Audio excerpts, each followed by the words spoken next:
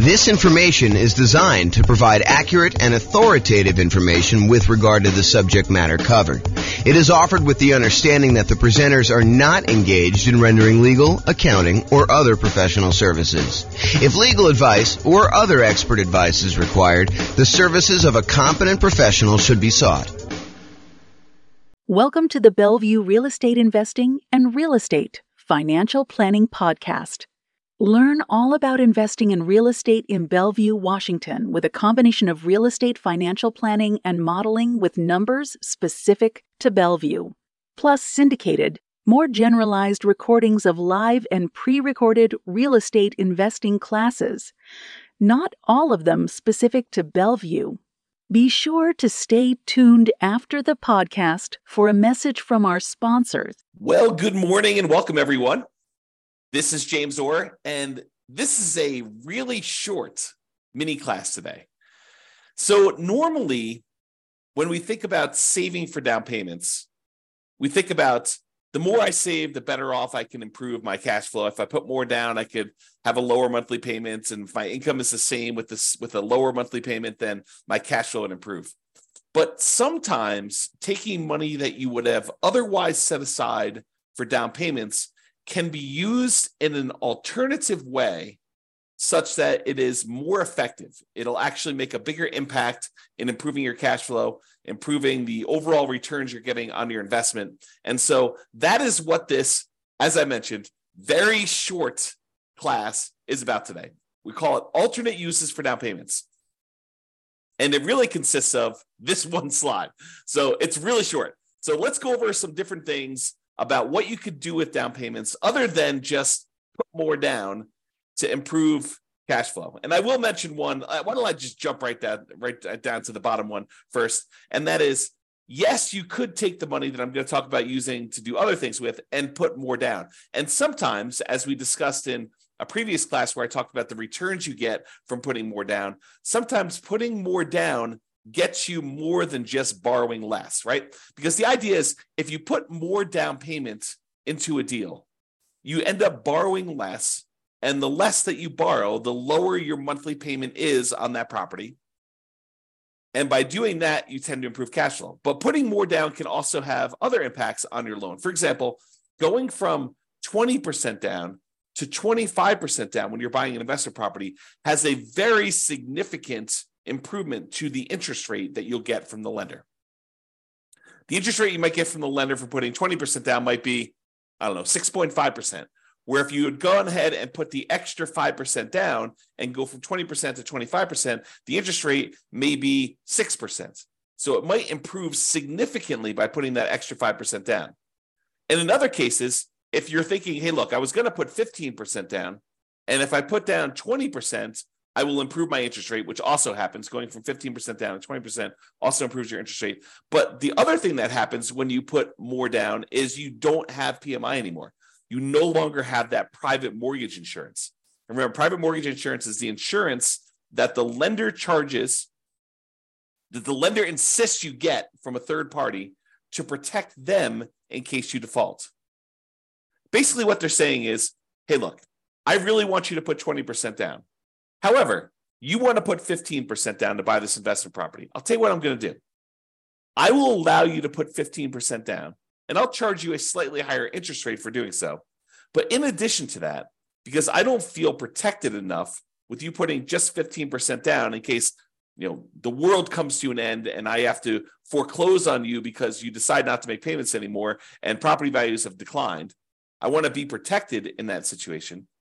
So in order to protect myself, what I want you to do is I want you to pay this third party insurance company. You're going to pay them a premium, and the premium is going to be there such that if you actually force me to foreclose on you because you stop making payments or you do something else that forces me to foreclose on you, and I'm unable to sell the property, get all my money out, then they will actually come in and they will make me whole. So it's an insurance product that you pay for as the buyer for putting less than 20% down to protect the lender in case you default. So the lender says, hey, look, you want to put 15% down? No problem. I'll charge you a slightly higher interest rate, and I will require that you pay for PMI, and the PMI protects me in case you default. And so you end up paying PMI and also a higher interest rate if you put 15% down. Or you could put 20% down, and then you have a slightly better interest rate, and you no longer have to pay this PMI, which could significantly improve cash flow. Okay, so that is like the traditional kind of like fringe cases, the kind of like critical points if you decide to put more down for using down payment. Now let's look at some other things you might want to do with your down payment instead of putting more down. So right off the top, more reserves. You could take money and you could put it into an investment property. And the challenge with putting all of your money into an investment property as down payment is it's illiquid. Once you put money into a property, it is much more difficult for you to get at that money. And in fact, if you think about it, it's most lenders, and this may change over time. So, go check with your lender as to what's current at the time. But as of the time I'm recording this, March 21st, 2023, it is most lenders are requiring that you have 25% of equity. In other words, another way of saying that is 75% loan to value is the highest they will go to allow you to access money and equity. So if you want to access equity in your property, the highest they will allow you to go to is 75% loan to value. So you have to have at least 25% of equity remain in the property, and then anything above that 25% of equity, they will allow you to tap into and do a cash out refinance if you want to access that. The only other way to really get at that is to sell the property. You could do some type of loan against the property, some type of cash out refinance, whether that's a traditional cash out refinance of the whole loan, or maybe you do a home equity line of credit and you go up to a certain dollar amount on that, and maybe they go a little bit higher than 75%, or maybe your particular lender will only allow you to go to 75%, or you could sell the property, get that equity. So if you decide to not put more money in to begin with, and you keep that money set aside somewhere else in reserves, that can change the overall characteristics of you. It can make you a much safer investor because you have all this liquidity reserves in case something happens to the property and you need that money. If you had to put it into a down payment, it's harder to access. So by keeping it on the sideline, you have more in reserves, you're more liquid, you're more conservative, it's less risky overall. Okay, so you could do more reserves. And some lenders like seeing you have more reserves. I don't know if I've ever seen this, but I could imagine a lender actually giving you a slight break on the interest rate by having a very large amount of reserves. I don't recall ever seeing that, but it's possible a lender could do that, especially in the future, especially if they start valuing reserves more in the future, okay? The other thing you could do with your down payment money, instead of putting more down, is you could pay off other debt. Imagine you have a certain debt to income ratio, and the lender actually does change the interest rate based on your debt to income ratio for certain loans.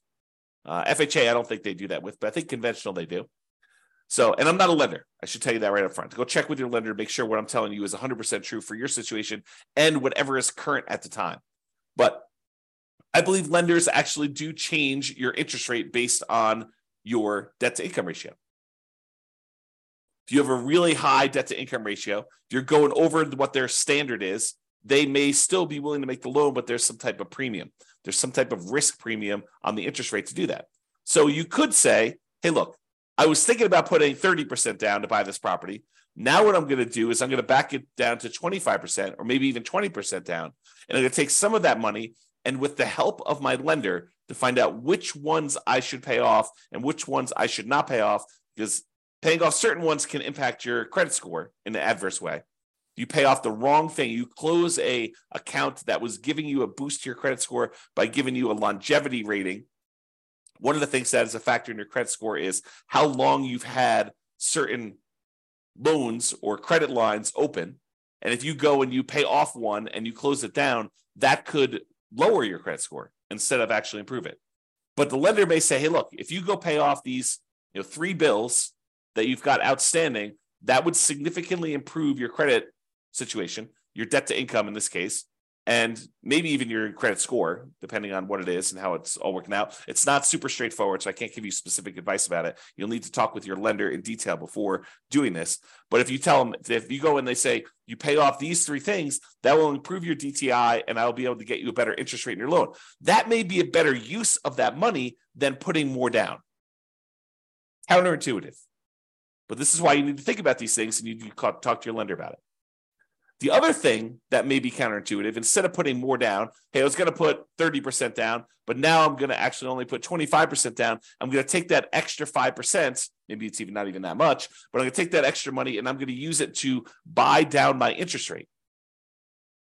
By buying down my interest rate, it may improve my credit, my interest rate. By buying down my interest rate, it may improve my monthly payments so much more than putting the extra 5% down. And we did this math recently. Trying to remember what class it was, but we did a class where I showed you, I think it was how to improve cash flow. One of the strategies was taking money from seller concessions and using it to buy down interest rate. And I had the matrix up of what my lender sent over about how much it costs to buy down the interest rate so much and what that does to the monthly payment. And I think we did the math and I showed you, hey, look, if you just put this much more down, it would have improved your monthly payment by this amount. If you actually use it to buy down the interest rate, it improves it by this amount. And so it may be better for you to price out buying down interest rate on your mortgage instead of actually taking that money and putting it extra as down payment. Now, if you're only going to hold the property for a very short period of time, does it make sense to go buy down your interest rate for 30 years? Probably not. If you know you're going to be in and out of the property in 5 years, 6 years, 10 years, whatever it is, then buying down the interest rate for a 30-year period may not make sense. But if this is one of the properties that you plan on holding in your portfolio forever, it's going to be one of the ones that you've designated that is going to be the source of your positive cash flow in your financial independence, retire early sort of model, then maybe you do pay down the interest rate because you know you're going to hold that loan for 30 years. But this is why you need to understand what your plan is. If you're buying properties, you're going to use the strategy where you buy 10 rentals, hold on to them for a period of time, then sell off a portion of them to pay off the remaining.